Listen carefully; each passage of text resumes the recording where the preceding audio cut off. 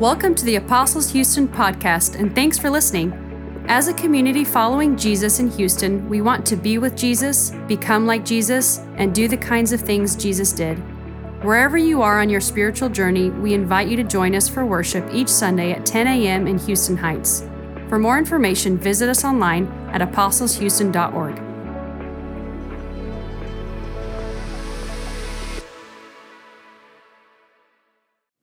This morning, as Ryan said, we're going to start a new series, and it's called Encounters with Jesus.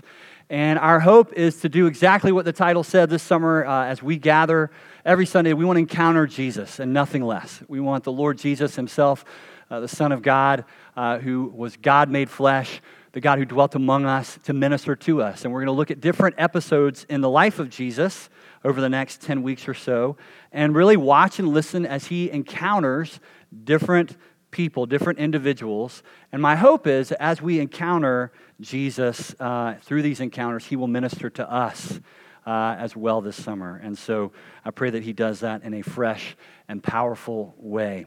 So I want to invite you, if you want to grab a Bible, you can get one from the seat back near you. Turn to page 861. That's Luke chapter 5 on page 861. Or if you want to open your Bible or your Bible app.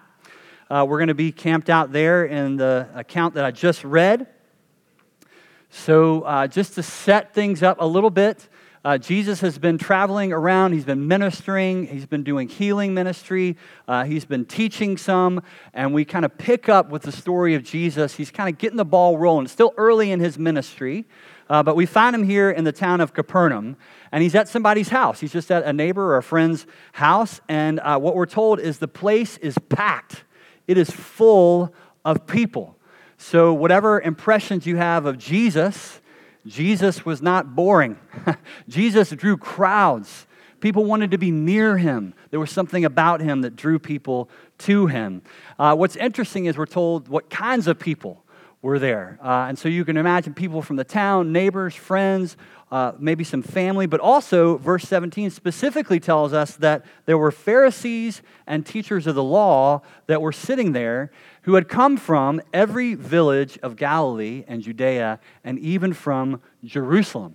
Now, Capernaum to Jerusalem is about 80 miles. So that just gives you a little bit of context for what's happening here. Jesus is drawing people from all over at this point. Word has gotten out. Community leaders, national leaders, religious leaders are all coming, even from the capital in Jerusalem. And they're now sitting in this relatively small house, I would imagine, that's packed full of people just to be near to Jesus, to listen to what he has to say. And so the word is spread, the word has gone out, and people want to be near Jesus. Why is Jesus getting all this attention? Well, in part, it is because of his teaching. He's a rabbi, and so he's been traveling around. We're told that he's calling disciples here in this part of Luke. There's people that are following him, and so he's teaching. But we're also told something very important right from the start of this account. Jesus is not just another rabbi. He's no ordinary rabbi. Look what it says at the end of verse 17.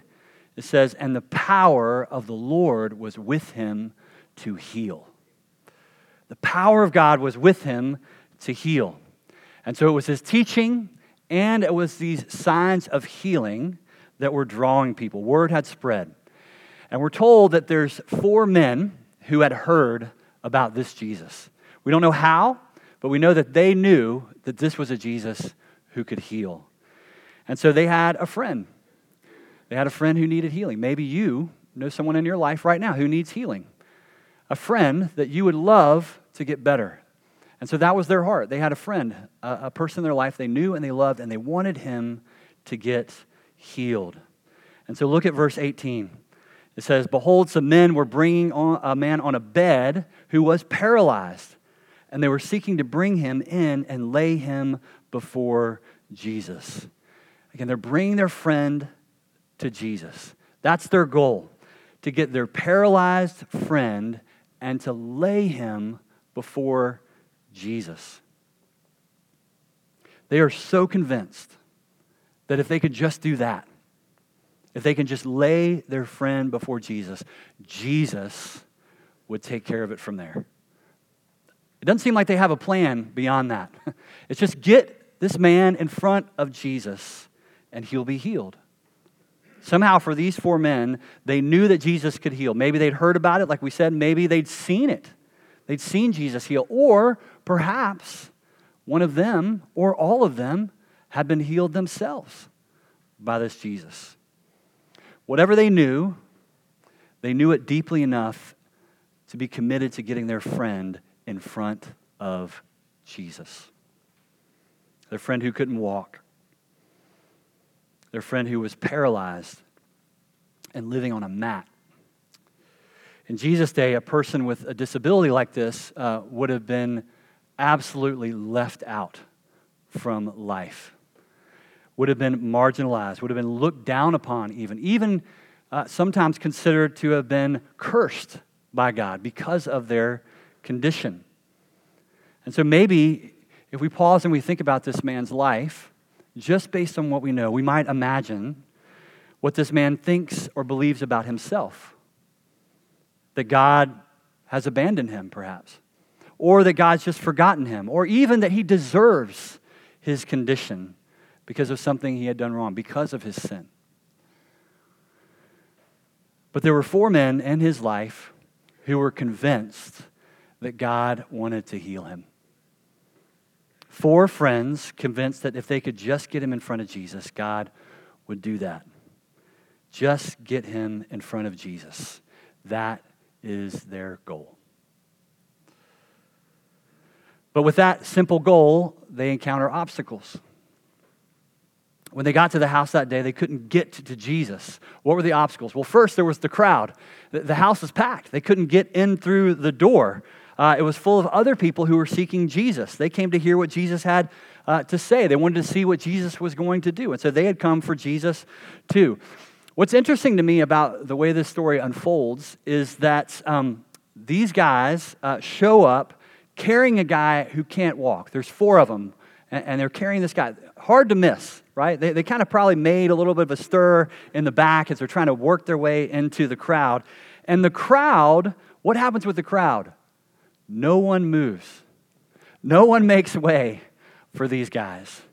The crowd is literally unwilling to accommodate for someone who clearly needs Jesus. I mean, I think there's lots of reasons for that. But it does stand out to me that perhaps they were so focused on what Jesus could do for them, why they were there, that they weren't able to consider the needs of anybody else around them. I can relate to that. Sometimes we can be so desperate in our circumstances that we miss the needs around us. And so this crowd is kind of gathered around, and they're an obstacle to these guys getting to Jesus. And that's what makes these 4 guys so amazing to me. They've come that day, not for themselves, but for their friend. And so they are there, and they are undeterred. And what do? In their commitment, in their passion for this guy to get in front of Jesus, they get creative.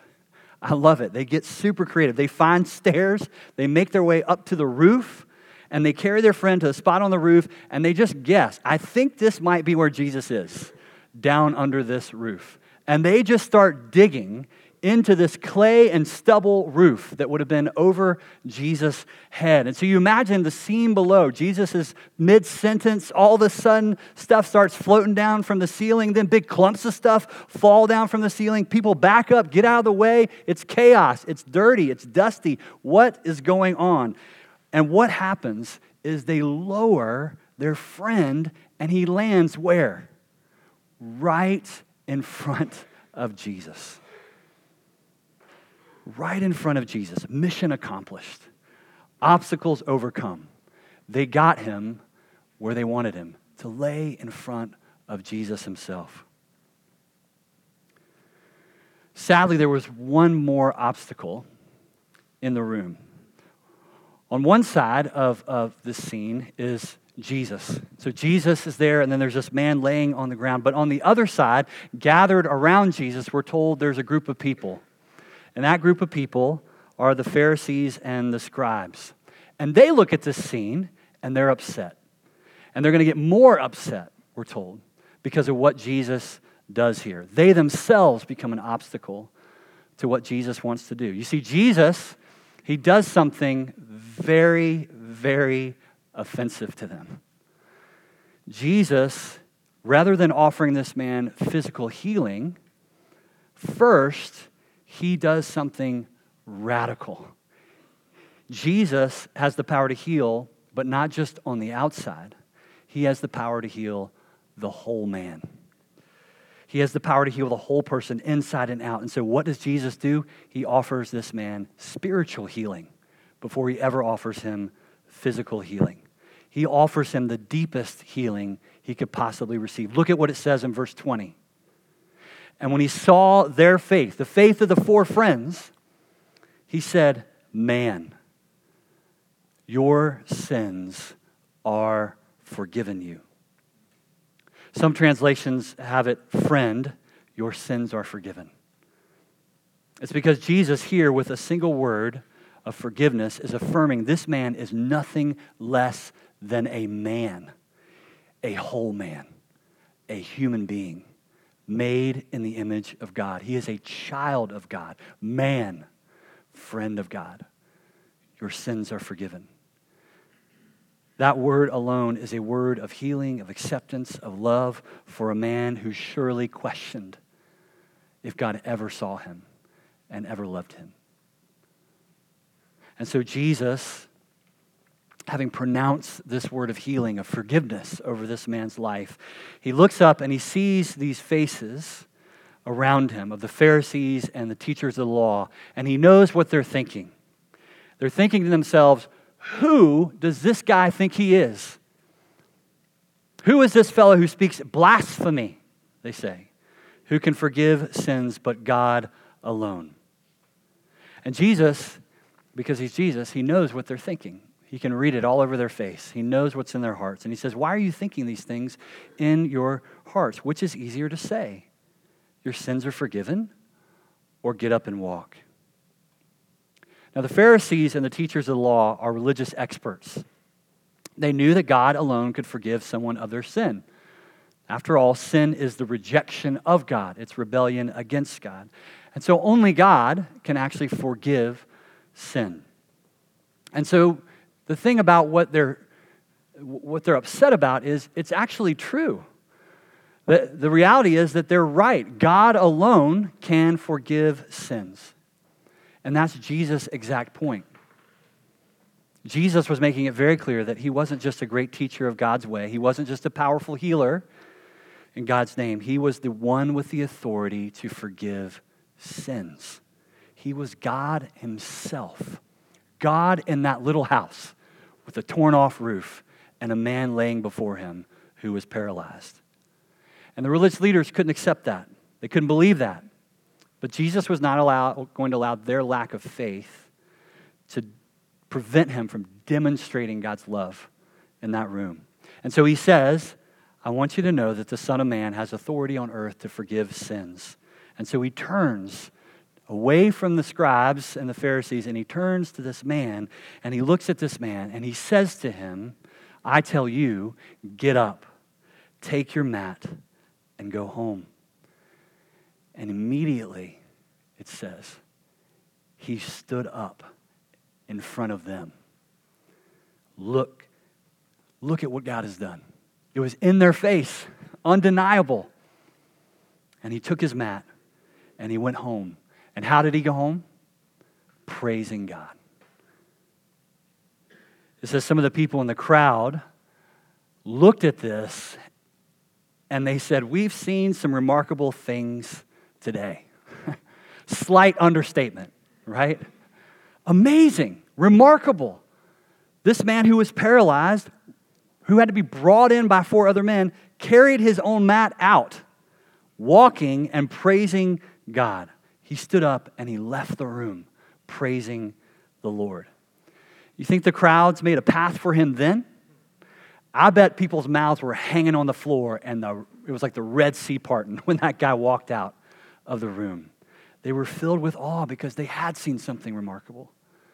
They'd seen the love of God demonstrated through forgiveness and healing. So, as we just reflect on what happened that day, because this isn't just a story, this is history. This is what God did that day. for that man. And so as we reflect on this incredible encounter with Jesus, I just want to maybe throw 3 questions out to us to think about and pray through this week, and maybe even for this summer. And if you want to jot these down or make a note on your phone, I want to encourage you to take a note of these 3 questions and maybe ask them and pray through them and talk about them at home with friends or your spouse or with your kids. So 3 questions. The first question is this, just as I think about what happened this day, are we so amazed by Jesus that we get excited about the chance to take others to him? Are we so amazed and excited about who Jesus is that we are excited about the chance to introduce others to him? These 4 men were so amazed by Jesus, they had to get their friend there. They absolutely had. To them, Jesus was an amazing teacher, but not just a teacher. He was a powerful healer. And as they learned, way more than that. Jesus had the power and the authority to forgive sins. Only the God who created you and loves you can heal you inside and out. Only the God who created you and loves you has the power to forgive you. You may not think that God has ever done anything remarkable in your life. You may think, I have just a normal, boring, kind of crisis-free life. I'd love to meet you and hear your story, because I think all of us can relate to this paralyzed man. Maybe not because of our physical ailment, but because we all know what it feels like to be broken. And what God does here in this man's life to pronounce forgiveness and healing and to give this man life like he's never had before is something that he does for all of us, whether it's on the outside and the inside or primarily on the inside. Life with Jesus is amazing. It's a life of grace and freedom and joy. It is a life lived in confidence that you are totally known and totally loved. And that is what heals you, and that is what transforms you. Those 4 men, they didn't bring their friend that day because they were supposed to.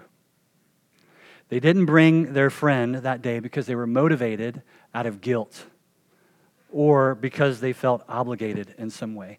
What moved them to bring their friend to Jesus was love for their friend, and a love that moved them to faith and act towards Jesus to get their friend in front of him. And so my question for us is, are we convinced? Are we moved by that kind of faith and love? God has that love for you. God has that love for you. And so are you amazed by Jesus? So amazed that you get excited about the chance to introduce others to him. Second question is this: how can we bring people before Jesus? Jesus isn't physically here this morning. He's not going to be at your house later this week doing some teaching. What does it mean for us to actually do what these 4 men did? Sometimes I read these stories, and it's helpful for me to imagine myself as a person or a character in the story. I don't know if you've ever done it. It's a really helpful way to work through the story. And sometimes, I can't help it, I tend to gravitate towards the people who are kind of showed in the best light in the story. I don't want to be the bad guy. Nobody wants to be the Pharisees and the Sadducees. You want to be the good guys in the story. And so in this case, I'd like to think I would have done what these 4 guys did. That I would have been the guy who loved my friend enough to fight through the crowd and get him to Jesus. But I think really carefully about these 4 men and what it took for them to do what they did. I think about the perseverance it took to get their friend in front of Jesus. I think about the creativity it required, the boldness, the courage, the indifference to what the crowd might say, to the cost, to what people in power might think or say. They literally tore the roof off of someone else's house to get this guy to Jesus. If I'm honest, I'm probably more like the crowd most of the time than these 4 guys. Focused on what I need and what I want from God. And God wants us to come to him with our needs and our wants. But when I look at these 4 men, there's something that stirs in me that I want to be like these guys. I want to be like this and love others the way that they loved this man, with a love that overcomes obstacles, with a love that's bold and creative and unfazed by public opinion, willing to risk humiliation or rejection because I love my friends that don't know Jesus that much. Sometimes I'm tempted, too, to think that if only Jesus were actually physically here, it would be so much easier. But I think in some ways it actually is easier because Jesus is with us always. He promised us that in Matthew 28. I will be with you to the very end of the age. And so wherever you are, Jesus is with you. You can invite people to know the Jesus who is in you and who is ministering through you. So how can you do that? How can you introduce people to this Jesus that's with you and in you? Let me give you 3 simple ways, just really quick, practical things, I think, that can help us bring people before Jesus. One is to pray. Pray for your friends to encounter Jesus. Pray for them. Pray for them by name. Pray for them daily. Pray for them as often as you see them. Pray for them when you think of them. Pray for them when you are with them. Pray, pray, pray for your friends. Silently pray and constantly pray their names before the throne of heaven. Pray for your friends. And when God gives you the opportunity to pray out loud with them and for them, seize it. Be bold. Be loving. Be creative. Pray. Second, hospitality. These 4 guys had some kind of relationship with this paralyzed man. I don't know what it was. Maybe they just saw him every day as he passed on the street. Maybe they were really close friends, had known him since he was a boy. I don't know what the relationship was. But what we do know is that there was some connection they felt with this man.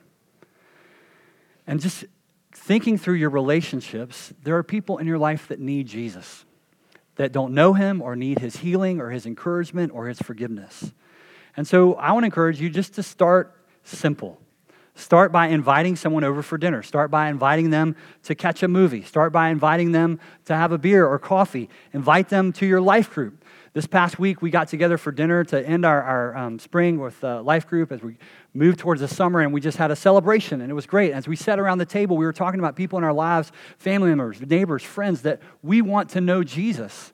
And one of the things we said was, man, I think for some of them, coming on a Sunday morning is just too much. It'd be overwhelming. They're not there yet. But we could invite them to life group. We can invite them to get together and eat a meal with us when we hang out. We can invite them to encounter Jesus just like we encounter Jesus in community and in shared life. And so invite people into your life. Friendships are a place where people meet Jesus. Friendships take time. Give them time. It's precious. It's valuable. It's in short supply. The truth is, hospitality, friendship, relationships, they require sacrifice, but it takes relationships to bring people before Jesus. There is no shortcut. So pray, hospitality, and then the last one is take risk. Just briefly, I would say be willing to step out of your comfort zone.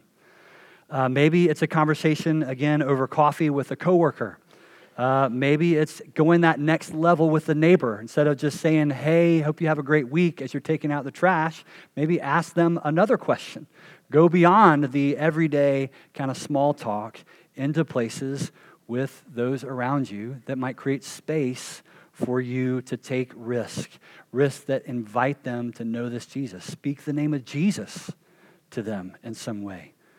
Be honest, be vulnerable yourself, and let God use you to lead people to the places that he has already led you, to Jesus. So, pray, hospitality, take risk. Just some of the ways we can help bring people before Jesus.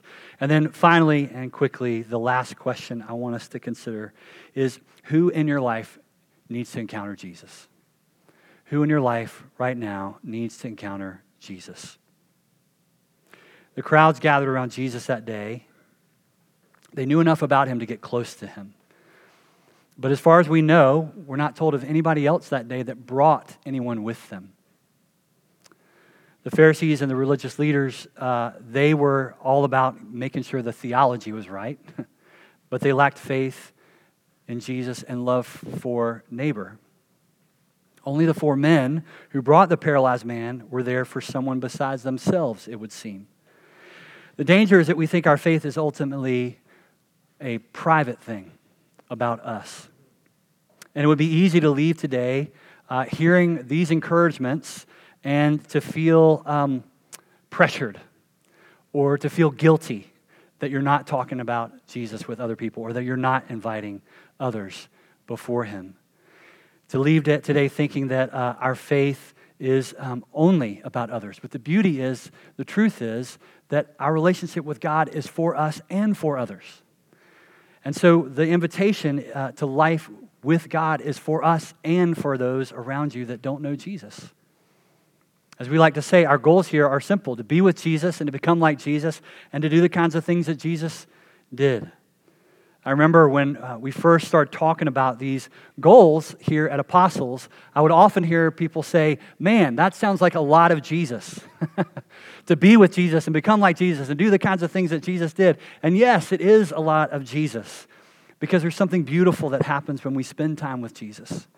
And there's something that happens when we draw near to him and we spend life with him in real places of intimacy that transforms our hearts and changes who we are. And over time, we become more and more like him. And as we do, our hearts become his heart. And the more we're like him in our hearts, the more that we act like him with our hands. And we speak like him with our mouths. And we see like him with our eyes. And we begin to do the kinds of things that Jesus did. And what we see here in the Gospel of Luke is that Jesus was standing in front of people and teaching. In fact, he had been teaching in the synagogue, we're told here in Capernaum. And he had read words from Isaiah. Words that said, the Spirit of the Lord is on me because he's anointed me to proclaim the good news to the poor. He sent me to proclaim freedom for the prisoners and recover sight for the blind, to set the oppressed free, to proclaim the year of the Lord's favor. Isaiah 35 says specifically that the lame might walk, not just walk, but run like the deer. Jesus, in other words, came to usher in something new, a new kingdom and a new life, God's kingdom on earth as it is in heaven. And this is what it looks like: good news for the poor, freedom for those imprisoned in sin, and healing and deliverance from evil and sickness. And how does the kingdom come? Jesus said it comes through his Holy Spirit in his people, the church. That's you and me. The kingdom comes through us, one person at a time, all over the world. The truth is we all need to be brought before Jesus. And you are surrounded in your life by people that need Jesus. They need his healing. They need his truth and grace. They need his kingdom to come in their hearts as it is in heaven. The reality is that you're surrounded by people that need Jesus. And so I want to invite you, just maybe even this morning, I'm going to pause here in just a second, give us just a few minutes of silence, and just ask the Lord to bring names to mind. Maybe even just one name of one person in your life that needs Jesus. Maybe it's a family member. Maybe it's a neighbor. Maybe it's a coworker. Maybe it's a classmate. Maybe it's someone that you hardly know, but you see constantly around in the neighborhood.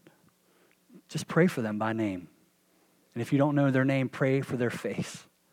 Pray for them and ask God to give you the opportunity to love them and to bring them before Jesus. So these are the three questions. Are you so amazed by Jesus that you get excited about the chance to introduce others to him? What can we do to bring people before Jesus? And then finally, who in your life needs Jesus? Let me pray for us.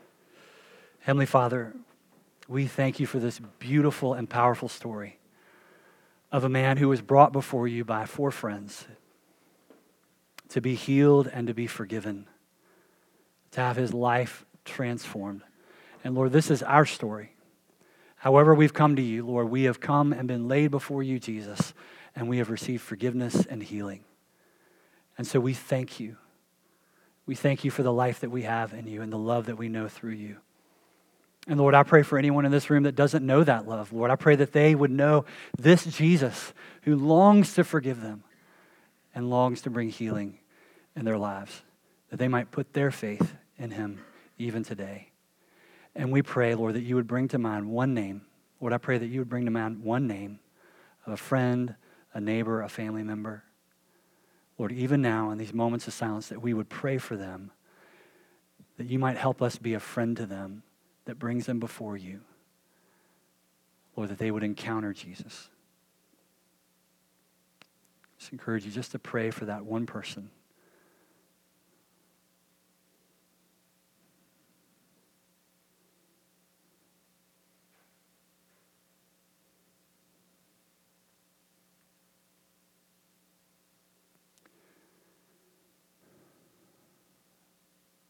Father, thank you for that person. Thank you that you're already at work in their lives and that you invite us just to come and join what you're doing by loving them, by being a friend to them, and sharing Jesus with them. Lord, help us to see those opportunities even this week and to be courageous and creative and to love them as you have loved us. We pray that in Jesus' name. Amen. Amen.